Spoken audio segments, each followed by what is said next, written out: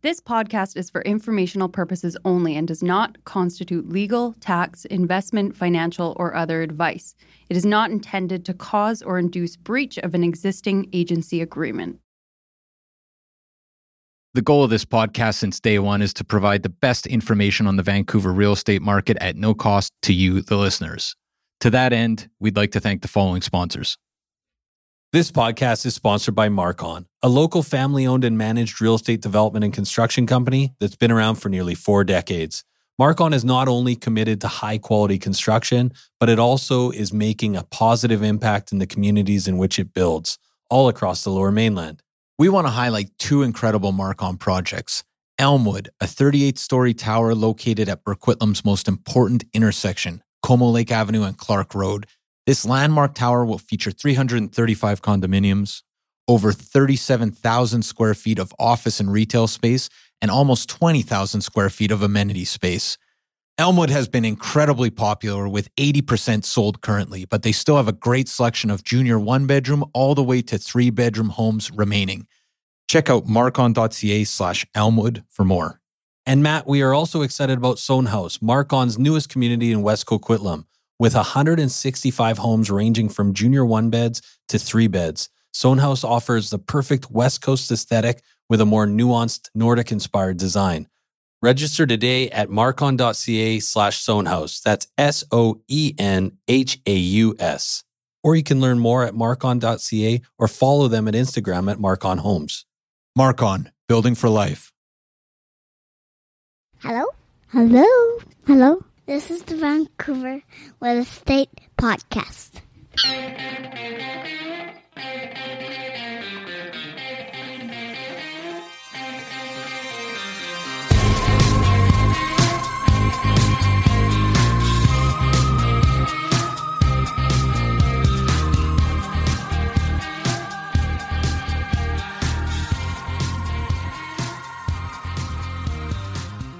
And welcome back to Vancouver Real Estate Podcast. I'm your host, Adam Scalina. And I'm your other host, Matt Scalina. And Matt, today we're going back to the future. It's always interesting to see how you start the podcast because this is presumably because I just mentioned I watched Back to the Future and Back to the Future 2 over the weekend with my daughter. Yeah, or it's mostly because Secret looks like Biff. But just a random observation. Yeah, it was a random observation. No, also because you mentioned that. Yeah. I've got a one-track mind. So what? You watched Back to the Future 2? Yeah. Oh, we're gonna get right into this. Yeah, I watched Back to the Future, which is actually a fantastic movie. Holds up. Very few people have heard of it. This is no spoiler alerts. Yeah. Do they go Back to the Future? Well, I haven't watched it since I was a kid, and it holds up. It was a great movie. Back to the Future 2, kind of halfway through. Interestingly enough, when Doc says at the end, where we're going, we don't need roads. He's only going to 2015. Really? So I said to my 7-year-old, like, this was 4 years ago. We're watching what's apparently happening 4 years ago. You know, hoverboards, cars flying through the air. Wow. So that's actually phones, like dial-up phones still. That was but holograms in the parks that announce news to everyone. Yeah. So some things that are way ahead of us, and then other things that are wildly behind. Stuck in 1985. But speaking of way ahead of us, maybe we should get to the guest. Yeah, you know what? We've got a fantastic show for everybody today. We've got Jerome Werniak. He is the director of sales at Neighborly.com. Now, the thing about Neighborly is that we were first introduced to them, and shout out to Elizabeth Milder and Cole Skelly, who were on the program. Past guests. We really appreciate having Elizabeth and Cole on, talking about their growing empire of rental properties, and they use Neighborly. I remember that well because at the time we weren't aware of it, and now that we know more about it, this is an amazing. What would you even call this? I don't know. I'm not tech savvy. Well, hey, let's wait. Biff, any ideas? Let Jerome describe what it is. Yeah, we'll let Jerome describe what it is. Super interesting, though. It basically it's in. I'll take a crack at it. It's AI. First of all, okay, so artificial intelligence, right, and it helps landlords securely verify tenants' identity, income, and employment, so that you end up with It's kind of the perfect tenant for your property. Right. And there's so much more to this. So maybe we'll wait for Jerome to really run through the details. Yeah, because these guys are on the front line, and part of this program is about talking about the future of real estate. So when we say that, we're talking about not only what it means for industry professionals, but also what it means for the consumer, what it means for the landlord, what it means for buying and selling real estate. The markets are changing right now, and how people buy and sell and operate are changing at a very, very fast pace. And Jerome is definitely on the front line. Right on. Well, stay tuned for that. But before we get to our interview with Jerome, Matt, a quick shout out to the folks at the Vancouver Housing Market Club at UBC. Right. Really excited. We're going to actually be speaking there tomorrow, Thursday evening, and you can still get tickets. So That's February 28th, we should say. It is February 28th. It's currently 90% full, but there are spots available. And if you are a student, that is the requirement. You have to be a student at UBC. Right. So if you listen to the program and you want to come out tomorrow night, there still is time. You can find them on Facebook, the Vancouver Housing Market Club, or get in touch with us and we'll connect you with El Presidente, David. Yeah, great guy. It's going to be a great talk. Maybe we should tease it at him. Tease the talk. Okay, I will tease the talk, Matt. We are talking not only about pre-sale versus resale, which is something we've covered in the past, but I'm really excited about 10 tips for aspiring real estate moguls. And this is basically a talk centered around young people coming out of university interested in building a real estate portfolio, how they should be thinking about it, and the approach they should be taking to develop a real estate portfolio that would be the envy of anyone. Yeah, and you know what else? As a final teaser as well, we're talking about our 5 favorite areas for investment as well. So this is going to be an hour talk. It's an hour talk. I don't. Yeah, but we're going to do a lot of Q&A, and we're very excited to be at UBC tomorrow. But Matt, maybe let's leave it there and let's grab our hoverboards and let's head back to the future of property management with Jerome Werniak, and enjoy, guys. Where we're going, you don't need Craigslist.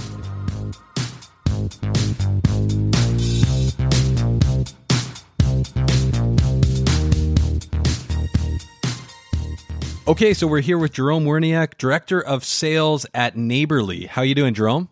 Excellent. Thank you very much for having me on, guys. Yeah, no, thanks for taking the time today, Jerome. So, Jerome, can you start maybe by telling our listeners a little bit about yourself? Yeah, for sure. I'm not quite as interesting as our company, but more than happy to fill you in. I grew up in Toronto here, and I grew up painting apartment walls since the time I was in diapers. I helped my dad run a 20-unit building in the east end of Toronto here. So property management has been in my life the whole way through. I ended up playing baseball and getting pretty good at it. I ended up getting drafted by the Texas Rangers out of high school. Wow! And turned it down to go to, I turned it down to go to university in the States and go through the college route. After that wrapped up, baseball career was pretty much done for me. And I thought the next thing I wanted to do was get into real estate. So I joined a commercial real estate brokerage here in Toronto, who was acquired by Cushman & Wakefield a couple years ago. And I did office leasing. So I was representing both landlords and tenants. I represented Shopify for their first office expansion here and got into the kind of commercial side of things.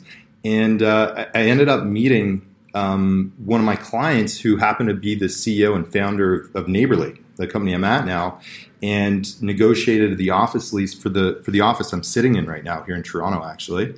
And one thing led to another, and I ended up joining on and starting the sales team here. So just a quick question. What position did you play in baseball? I was a pitcher, which some would argue is not that athletic of a position, but I could throw a ball pretty hard with my right hand. Wow! And do you find now?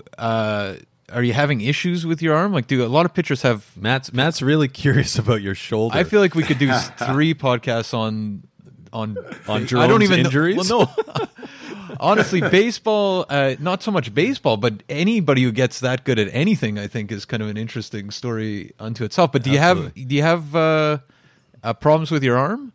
You know what? I wish I had the excuse that I did, and I could say that's how everything wrapped up, but it wasn't. I got more injuries from riding the pine than I did for my shoulder. Oh, that's great. And interesting story about growing up on the east side. So is the east side of Toronto on fire right now? You know what? I would say it's hard to say that there's any part of Toronto that's not on fire. Real estate prices have sort of leveled off for the most part. Condos are still going up right now, but in my opinion, which is completely unsolicited, I think the East End is completely underdeveloped, and there's a couple major projects going on in the East Side in Toronto that are going to really spark a lot of density getting added to the city and driving real estate values up, irrespective of what interest rates do. Right on. Well, maybe getting back to kind of the way you ended the first question there. You met the CEO and founder of Neighborly, and you were enticed to join them. Can you talk a little bit about that process and what got you so excited about Neighborly? Yeah, for sure. When I used to represent a lot of kind of smaller tech companies and doing their office leases for them, and I was fortunate enough to be able to sit down with a lot of business leaders and thought leaders. And over the 2.5 years I did that, I had never met anybody that just blew me away by not just themselves and their own ability and insight and vision in their business, but with the product that they had developed. And the CEO's name is Dylan Lenz. And once I met him and started to understand what it was that he was doing in the industry and what his ambitions were, I didn't really have a choice. I had to jump on the train as it was going. I shouldn't say train; I should say advanced airplane, because I was blown away, and everything that he said we were going to do together, we've done. And I'm very, very happy I've been able to join on and be along for the ride. So, Jerome, can you maybe tell us first of all, like, how does Neighborly work? Yeah, for sure. I'll give a quick kind of background where Neighborly is really a free tenant screening service that assists landlords to make tenancy decisions and approving or denying tenants based on the risk of that tenant moving into a rental property. So similar to how a credit score helps lenders assess the risk of lending money, our tenant screening reports help landlords determine the risk of renting a property to a tenant. So we started in January 2016, I think, and we've grown to service over about 800,000 rental units now across North America. And yeah, the way it works very simply for a landlord is they go on our website, they sign up for an account, and then they send a rental application to any prospective tenants they have, usually after a showing of the property. The tenant fills out that application. It's digital, so it's on their phone or laptop, iPad. They upload an ID as well as income documents, and they submit it to us, to Neighborly. Within a few minutes, Neighborly notifies the landlord that the report is ready for them to have a look at, and the landlord logs into their account and views the Neighborly report. The report itself, if you haven't seen it before, guys, I'll make sure I send it over after. The Neighborly report has a score of 0 to 100. And if you think of that kind of like the credit score, it's an assessment of the tenant's ability to be successful for the lease term from 0 to 100. And it's color-coded where anything above 86 is green. I think 65 to 85 is yellow, and then below that is red. And it's basically our recommendation. This is a really good fit for a property. Maybe you want a guarantor, or we recommend not renting to this tenant. And the report also informs the landlord of the if we've been able to verify the tenant's identity, employment, income. Provides a full Equifax credit report, a detailed analysis of the tenant's financial situation, so what their monthly cash flow is and how rent will fit into that, and provides kind of predictive outcomes. So the chance that the tenant will be late on their rent, maybe have to leave the property early, how long they're probably going to be at the property, and the likelihood of them causing property damage. Things like that are important for a landlord to understand. That sounds amazing. When you say about successful, is a tenant going to be successful? Presumably financial kind of concerns are paramount there, but it also sounds like you guys do more than that. Like you're talking about being able to predict the time that they're likely to stay in the property. What type of information and other things like that? What type of information are you guys using to make those types of predictions? Yeah, so simply the application form we have is really similar to BC's standard provincial rental application. It's pretty much the same information. But what we're doing is when we pull that in, as well as the income and identity documents, we're kind of creating a little profile of the tenant. This is their situation, and then we're applying external data to it. So that could be, that includes their Equifax credit information. It also includes things like StatsCan data. So we can say, somebody that's 27 years old that makes $45,000 a year, and their rent is going to be about 27% of their income. What's the likelihood that tenant's going to move in the next 2 years based on the job they have? So, for example, if I'm a software developer in Vancouver whose salary on average will go up about 7-8% a year, I'm likely to move faster than somebody that's working in a union job and getting an increase in wage by maybe 2% per year. Particularly with rent control, the tenant who's got more of a stagnant income growth is likely to be a longer term tenant than somebody that has a rapid income growth. That's a really, really kind of high level example, and there's about 500 data points that go into our reports, but that kind of gives you a little picture of how we do it. So, Jerome, maybe let's take a quick step back here. So Dylan, who came up with Neighborly, what were some of the problems that he was seeing in the rental market, and what is he really trying to solve? Well, it's a bad story, but it's a good story at the same time. Dylan was a first-time landlord himself. It was 2015, and he had just he was living in Kelowna, British Columbia, and bought his first rental property. It was a bungalow. He underwrote all the numbers. He decided it would make most financial sense to go in, renovate the bungalow into 2 units, a main floor unit and a basement unit. Once he had finished off the renovations, he put an ad up on Kijiji, Craigslist, and attracted tenants. Keep in mind, Dylan's a DIY person where he looks everything up, he talks to people, and he does it himself. He doesn't really, he wasn't interested in hiring a property manager or anything like that. Right. So he has tenants show up, tour through the property, and puts them through a screening process that is super common in the rental industry, which was fill out a paper application, provide income documents, hand over your credit file, usually from Credit Karma or Borrowell, and give me your references, and I'm going to call them. And he did all of that. And for the tenant upstairs, everything seemed to check out. References said glowing things about the tenant. That tenant's credit score was actually better than Dylan's at the time, and he got a really good feeling, a gut feeling about this tenant. Well, you fast forward, once the tenant moved into the property and signed the lease, the first month of rent was due, and it didn't come in. And at that time, Dylan was a first-time landlord. He'd never been through this before. Gave the lady the benefit of the doubt and said, "It's fine. I'll give you a few extra days. Just pay me the rent." Few more days go by. There's no rent payment, and he can't get a hold of the tenant at this point. A couple more weeks go by, and he still can't get a hold of the tenant, and ends up looking at his options to go through an eviction. So he goes in and serves an eviction notice to the tenant.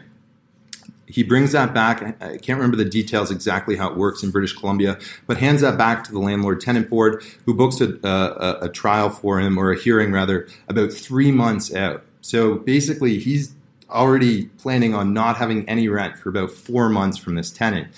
Once he finally gets to the hearing 3 months in the future, the judge immediately, or the adjudicator immediately, throws out the case, saying that this lady's actually been evicted 4 times in the last 5 years. And Dylan was happy that it was done with, but so frustrated that that information was not available and that he had not properly screened the tenant, and he was in these circumstances. So I don't know if you've ever seen the movie Eat, Pray, Love, guys. I think Adam has. It's on Julia Roberts. Pretty good flick. I highly recommend it. Yeah? Okay. It's a good movie. It's about finding yourself. Anyway, he did the Eat, Pray, Love thing. He moved. He went to India for a few months and was so frustrated by the situation, he came back early and he said, "I got to solve this problem. I do not want anybody else in my situation to have to go through this nightmare." So he sat down and started digging into the research and figuring out what he did wrong. Well, it turns out the credit file that the tenant had provided him was completely fake. It was doctored. And he could go on Photoshop and create whatever credit file he wanted in 2 seconds and hand it off to a landlord. So that was off the board right away. The references he had called turned out just to be friends of the tenant. There was no way for him to verify who he was speaking with, and only heard positive things from those landlords. And when he dug further into this and started doing research around the credit side of things, he realized that credit is not really a good indicator of a tenant's ability to pay rent or to be successful in general, even if he had got it directly from a credit bureau. And the reason for that, which he discovered, was that credit bureaus are not set up for tenant screening. They're set up to assess the risk of lending somebody money and having that person pay back the money on time, generally with interest. And with this, he started looking deeper into it and discovered that one really damning statistic was that 97% of tenants that are under the age of 35 generally never have to go through an eviction, yet 62% of that same group have subprime credit scores, meaning less than 650. And so there was obviously a distinct there's no correlation between good credit score and good tenants. There's a whole slew of reasons behind that. And he knew that other landlords would often be misled by these credit scores. Somebody has a good credit score, they're assumed to be a good renter. They can pay their rent on time. And what he understood was that grand scheme, there's no way to really overarching or holistically analyze the risk of the tenant. And so that's where he came up with the idea of Neighborly, of factoring in rent-to-income ratios, factoring in credit payment history, things like that. And that's kind of the origin of where Neighborly came from. So what you've outlined here, Jerome, seems like a fairly common story. I mean, obviously, we work with a lot of landlords, so we hear kind of horror stories more often than you'd want. But his response is kind of amazing here. Is there any other company that was doing this, or did he just kind of from whole cloth decide to develop a system himself? Well, you know what? There really wasn't anybody that was doing anything like this. There's about 4.5 million rental units in Canada. And interestingly enough, 3.5 million of those units are owned by individual landlords. They own 1 or 2 units. That's 80% of all rentals. And nobody had really built a service for that 80% of the market. And there's a couple of reasons why. Mostly, similar to why credit bureaus don't retain rental payment information, there's just so many landlords, and they don't want to spend the time in creating relationships with each landlord. Similar, technology companies similar to ours or that are predecessors to ours didn't really have any way to access the individual landlord. They would do, one tenant screening once every 4 years. It doesn't make sense for them to spend a bunch of money to acquire that customer. And so there really wasn't an incumbent before we moved into the space. So I'm interested, Jerome, you called Neighborly a technology company, and the first time I heard about it, I thought it was an app and kind of a Silicon Valley type company. Do you guys see yourself as fitting into that mold, or are you guys something else? I would say I don't know if we fit into a mold, but we're certainly a lot larger than an app. The ambition we have for this company is to not grow users and sell it off to someone. We're establishing essentially to be the credit bureau of the rental industry and be able to underwrite risk better than anybody else can. And what that allows us to do is create all of these products off of it. They're going to solve problems in the industry. So I would group us in Silicon Valley rather than a little small app. And to date, Silicon Valley's responded.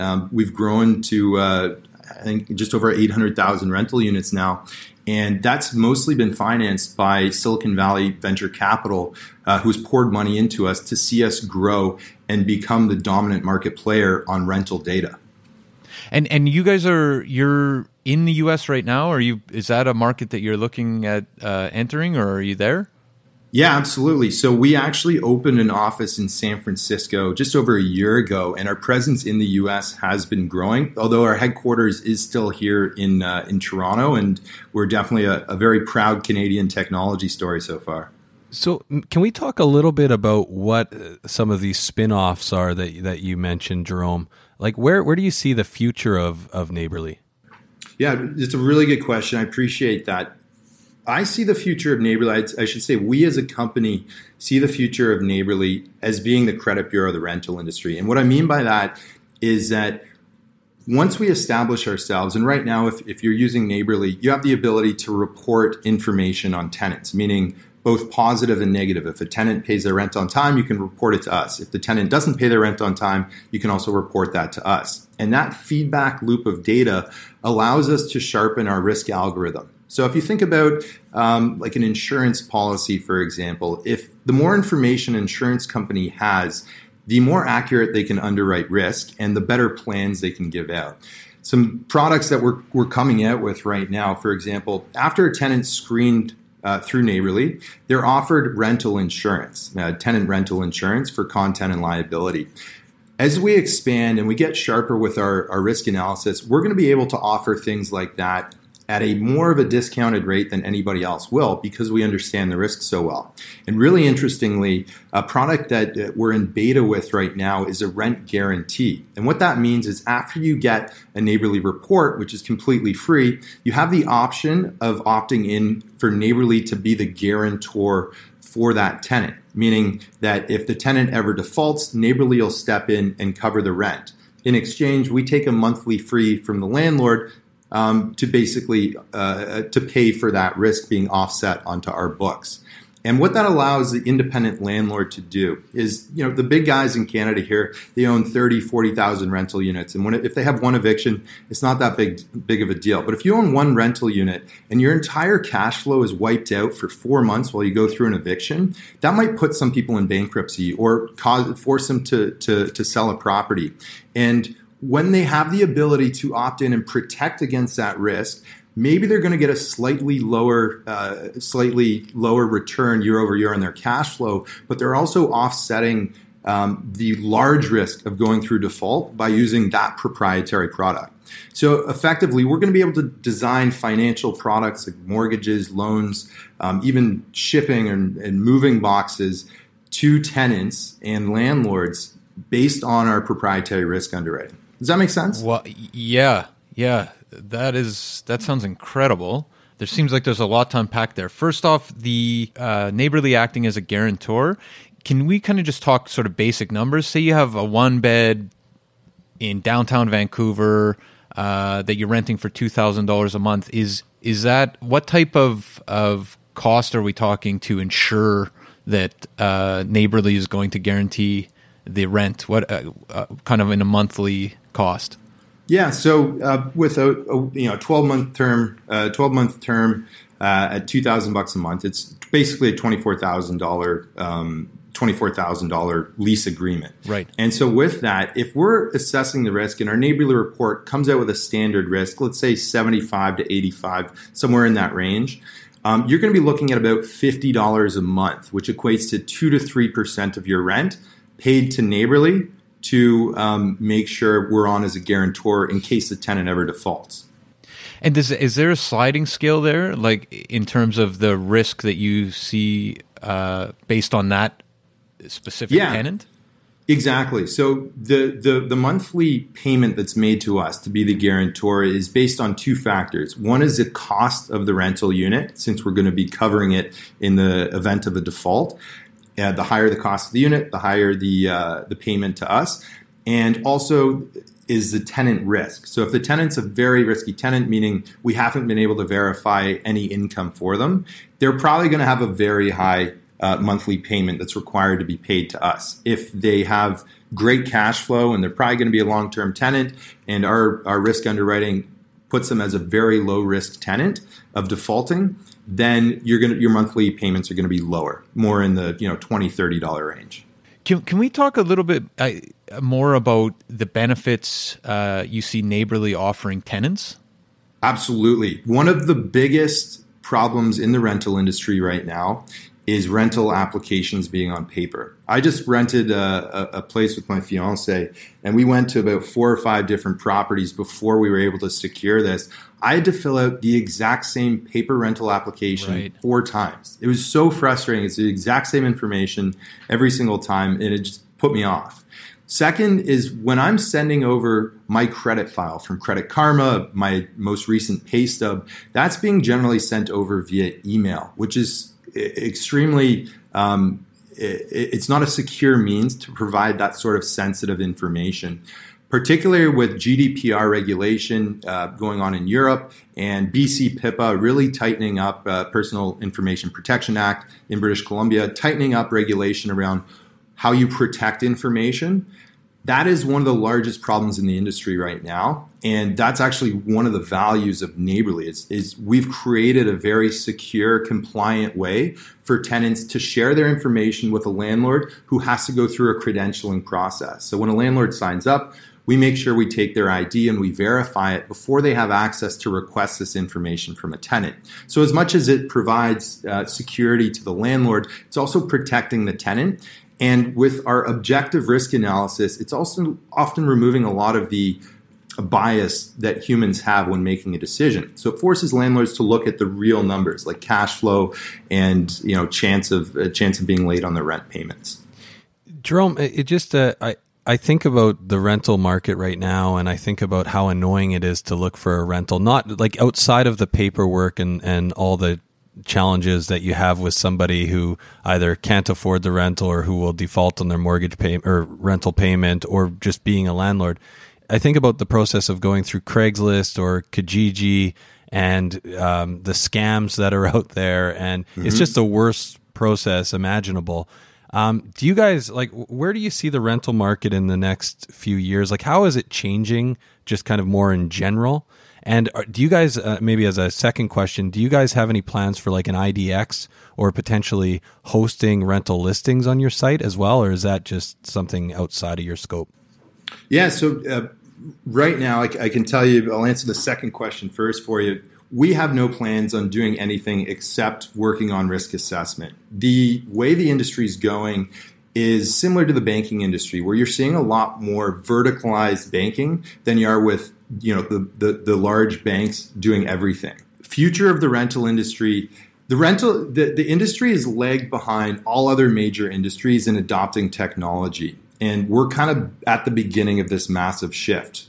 Just how I talked about paper rental applications being outdated, the entire industry is moving digital. And what you're going to see by that is technology is lowering the cost of transaction. You're going to have property managers that are no longer only able to manage 50 units at a time, but technology is going to enable them to manage 100, 200, 300 units because they can set up automated showings. They can send out digital applications. They can receive rental payments digitally. They don't have to go pick up a check.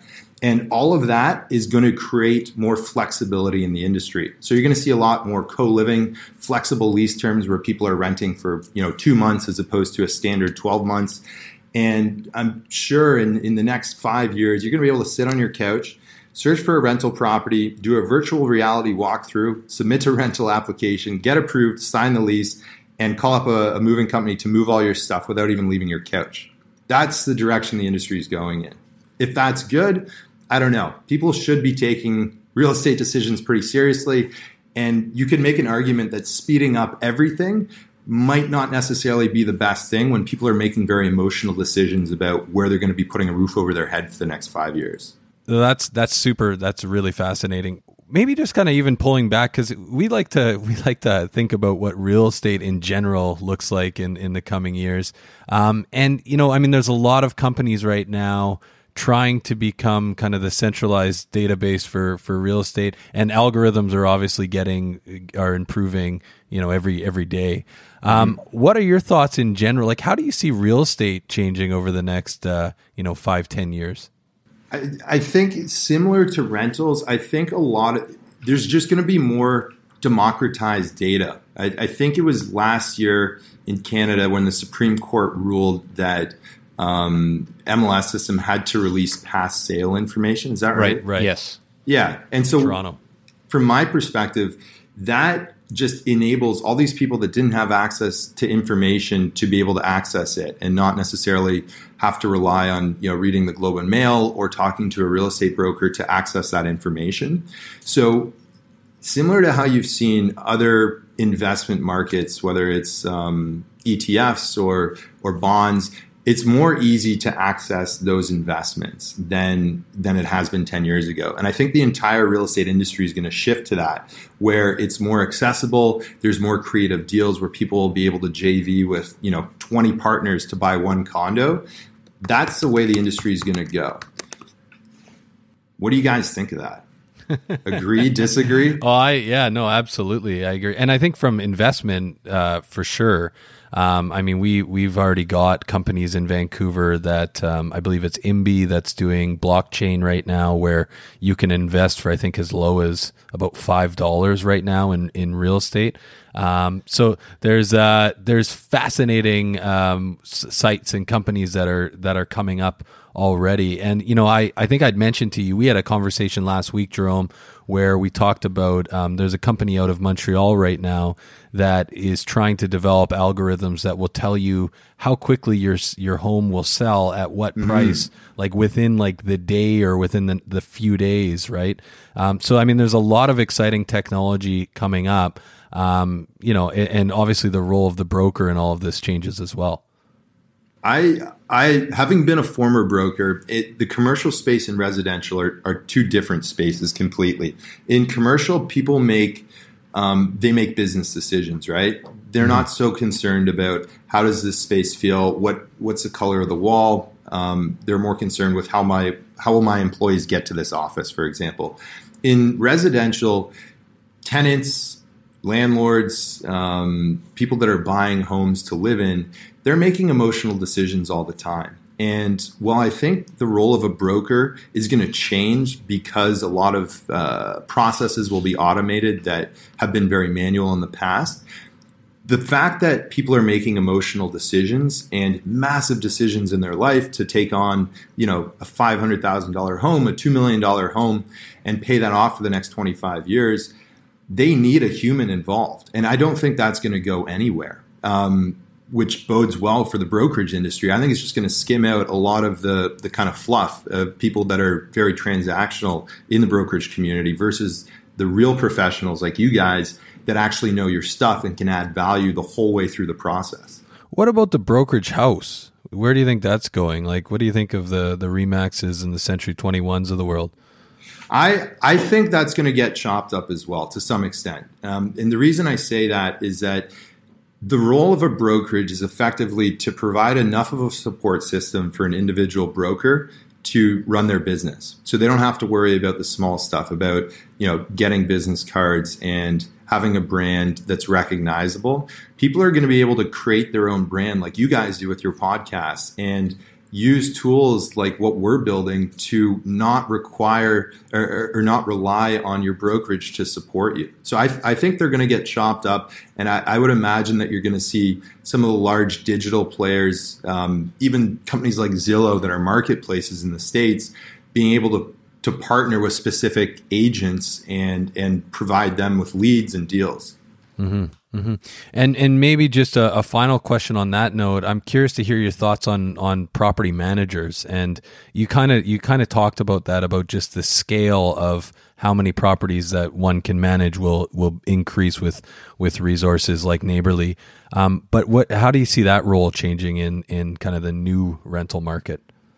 I see that right now. It's already happening where the average property management fee for managing one unit is about 8 to 10% of annual revenue.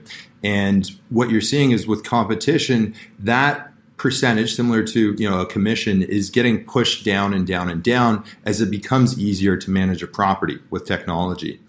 I wouldn't be surprised, and this might be a little crazy, but I wouldn't be surprised if you see somebody in the residential game doing something similar to what WeWork's done in the office space, where somebody comes in and they lease up 50% of the building of the units in a new rental building from the landlord. Landlord gets paid from this large company, and then they go in there and they become the property manager, where they have all the control of pushing rents wherever they like. They can do flexible lease terms. They can be the honed-in expert, which is very different than having a property manager that manages all 5,000 units for a landlord across the country.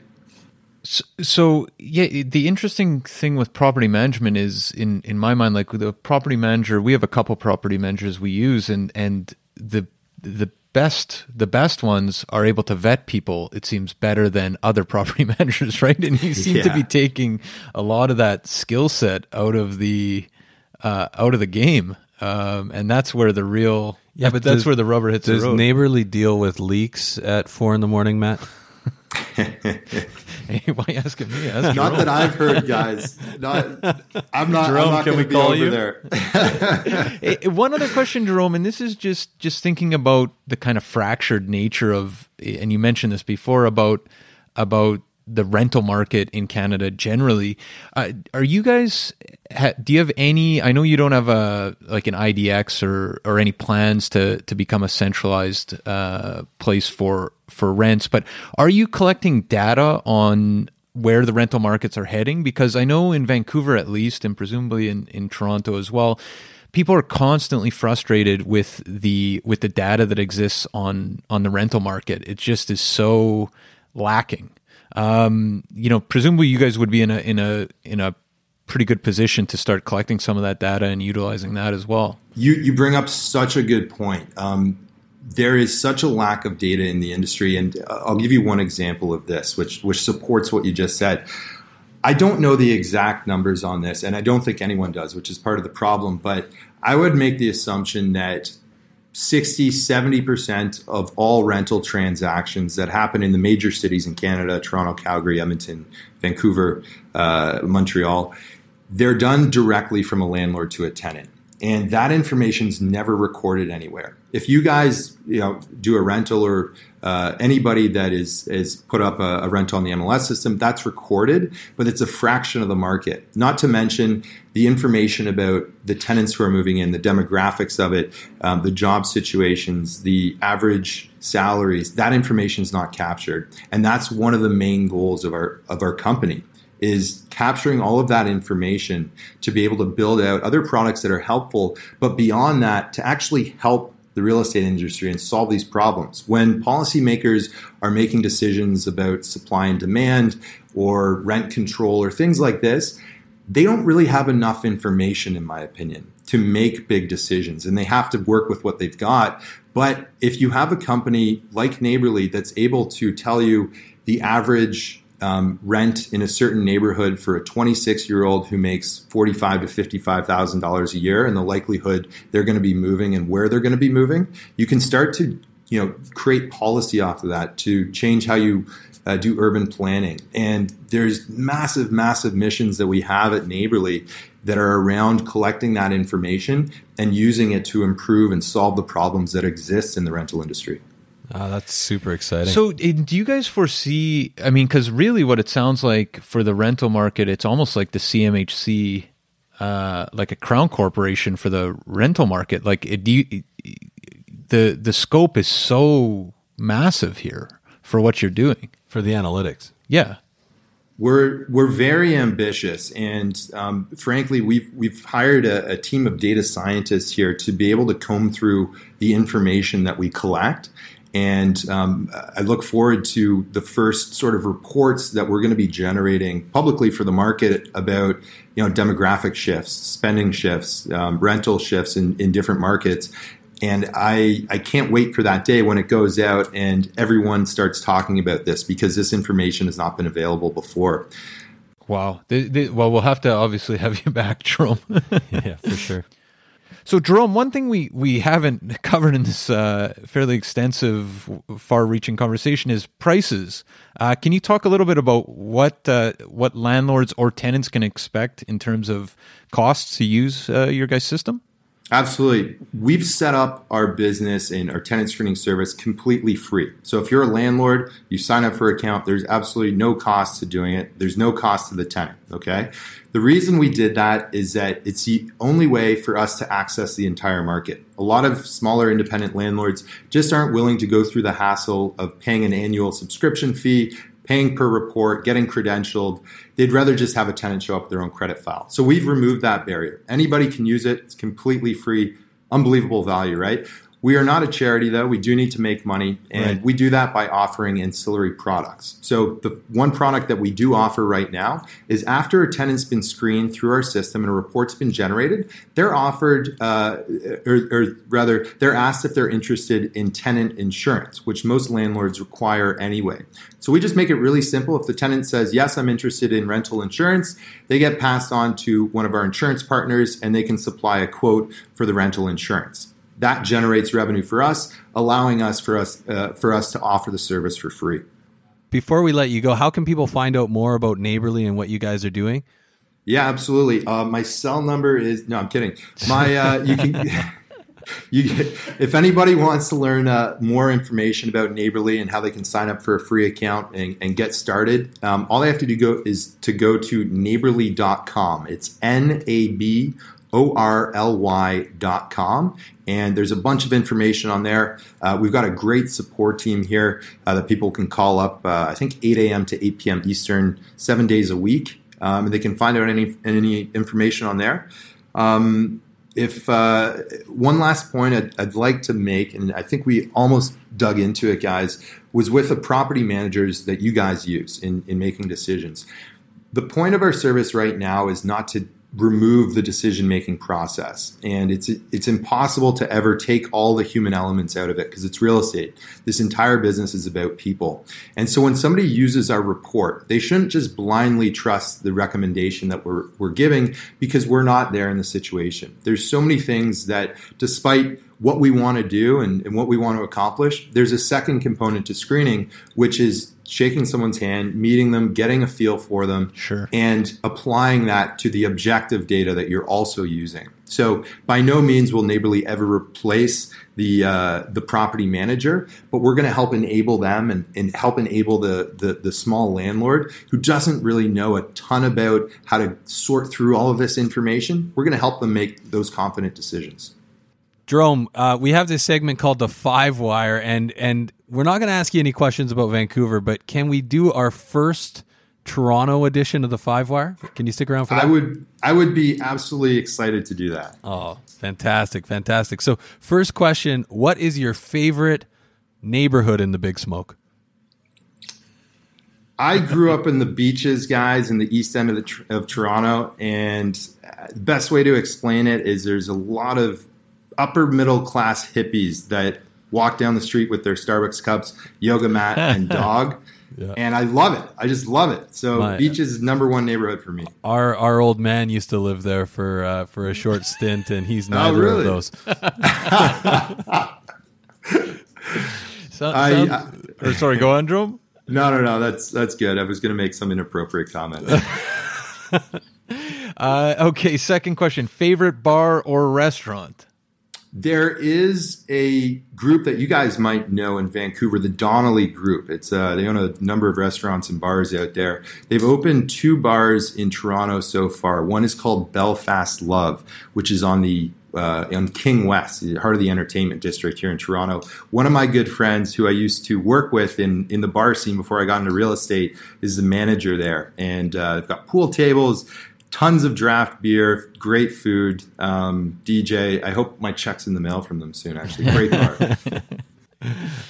Downtown Penthouse or West Side Mansion? Oh, wait, sorry. Does that actually apply? There's no West Side. Downtown Penthouse or Mississauga Mansion?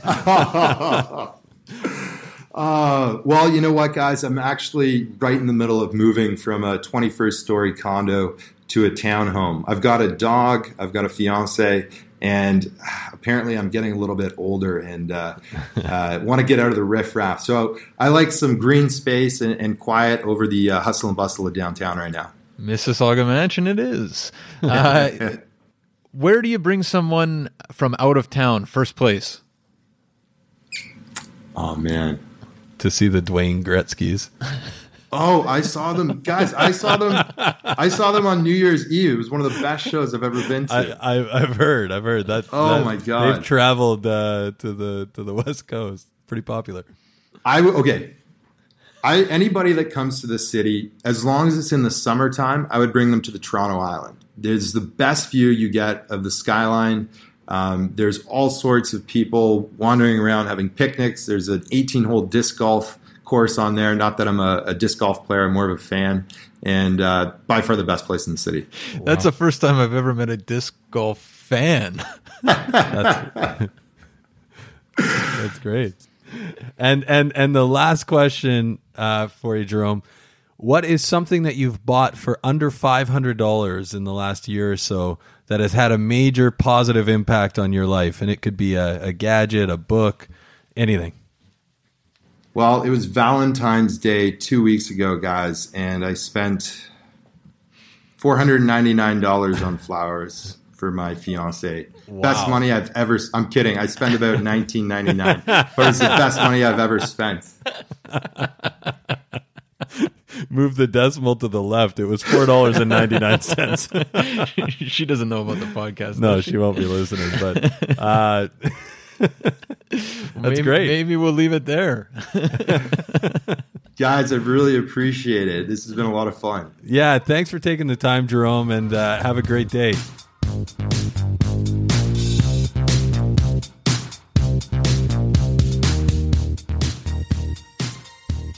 So there you have it, folks. Our discussion with Jerome Werniak from Neighborly. Super interesting conversation with Jerome, Matt. And what was your biggest takeaway?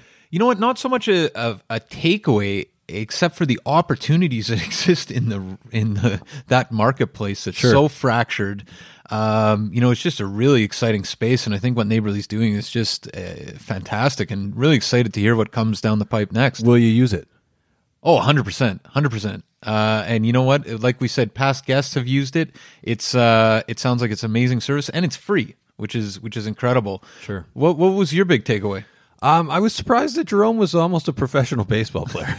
That was my biggest takeaway. I had no idea that he was. And now we've done like a deep dive into his baseball stats. There's actually, we'll link to it in the show notes. All the photos of him pitching and belly itching. And battering and broken laddering. But he was 6'6", if you can believe it. No, he still is. Oh, still is. I'm sorry. I'm speaking of him like he's Babe Ruth. He was 6'6", 215 pounds. Anyways, he's a big fellow and hell of a baseball player. And also really good guy, of course. Yeah, no kidding. That was a great conversation. So anyway, Adam, what else do we got? Matt, one thing I will mention again is just another plug for our talk tomorrow night at UBC. We will be speaking at the Vancouver Housing Market Club event. We're discussing presale versus resale. We're also talking about 10 tips for aspiring real estate moguls, and then we're also going to unleash our 5 top areas for investment. And I'm pretty excited. I almost feel like going back to school to get into this talk. Yeah, you're like Rodney Dangerfield. Back to get school, no Matt. Yeah, but here's the thing: it is 90% full, so you're going to have to get find them. If you first requirement is you have to be a UBC student. Okay, so it is tomorrow. It's 90% full. There's art tickets still available. So look for Vancouver Housing Market Club on Facebook and get in touch. And then if you want, we can do an introductory to David Jang as well, the president, and he can get you tickets. Absolutely, yeah. You can reach out to us if you're having trouble getting tickets. Also, Adam, of course, we have VancouverRealEstatePodcast.com, where you go to get research tools like private client services. Matt, if you are not using PCS, you are standing still while the rest of us power walk by. You get sold prices, days on market. It's basically realtor-level information at your fingertips. It's free. It's the best research tool out there. We've used them all, and it's available at VancouverRealEstatePodcast.com. If you're not using PCS to search Vancouver real estate, you're doing it wrong. Absolutely. And we should also say we've had a lot of reviews lately. We're almost at 210 we're at reviews. 209 right now. 209. We really, really appreciate everybody reaching out. And if you like the show, if you find value in the show, really the best compliment you can give us other than getting in touch is to leave us a review on iTunes or wherever you listen to the program. And or you can let a friend or family member know about the show as well. That's how we grow. That is how we grow. And if you want to get in touch, you can call me at any time, 778-847-2854 or Matt at VancouverRealEstatePodcast.com. Or you can try me at 778-866-4574 or Adam at VancouverRealEstatePodcast.com. We also have that secret Scalina line. Info at VancouverRealEstatePodcast.com. He's actually more of a George McFly than a Biff. You think? Hello? Hello, McFly. Hello? 2,000 Faces for Radio. Subscribe today.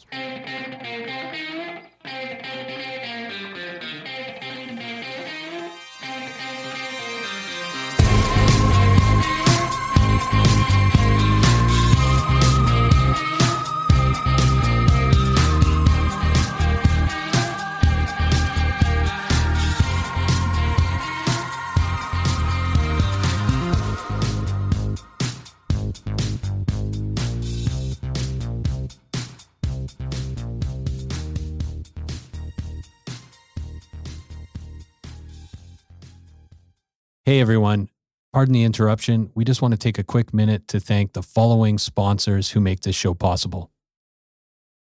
We want to take a minute to tell you about Holy House, a nonprofit organization that provides community building programs and tenant support services to low-income seniors, veterans, families, and vulnerable residents in the downtown east side and across the lower mainland. Melissa from our team has been volunteering at Holy House. Melissa, what's been your experience? Honestly, it's been so fulfilling just to spend a few hours a week in the community and watch how the staff really transforms these vulnerable communities from the inside out, starting with just small things, right? Playing games, drinking coffee, having some simple conversations that you wouldn't necessarily think are super fulfilling. And you come out just feeling like you've really made an impact and connected with the community. And you've been to multiple buildings, but you're playing games, drinking coffee. Yeah, serving food sometimes. And you made some friends along the way. And I've made some friends along the way. It's really helped me be more present, actually, in those moments of just, realizing how simple life can be to make an impact, right? Fantastic. And if you want to learn more, you can definitely check out Jenny Conkin, co-founder of Holy House, who is a past guest fan favorite on the show, or head over to holyhouse.ca where you can donate or volunteer, and they're looking for both donations, and they definitely like volunteers. That's holyhouse.ca. Vancouver needs your help. Be part of the solution. We are also sponsored by Oakwyn Realty. This is our real estate brokerage, best brokerage in the city, hands down. If you are in the industry, a new agent, an aspiring agent, somebody just looking to make a change, new culture, new energy, new resources, head over to oakwyn.com/join, type in VRP 2020. That's oakwyn.com/join, type in VRP 2020. Not only do you get to meet Michael Morgan and the gang, the bigwigs over at Oakwyn, you get a huge incentive for first going to oakwyn.com/join, typing in VRP 2020.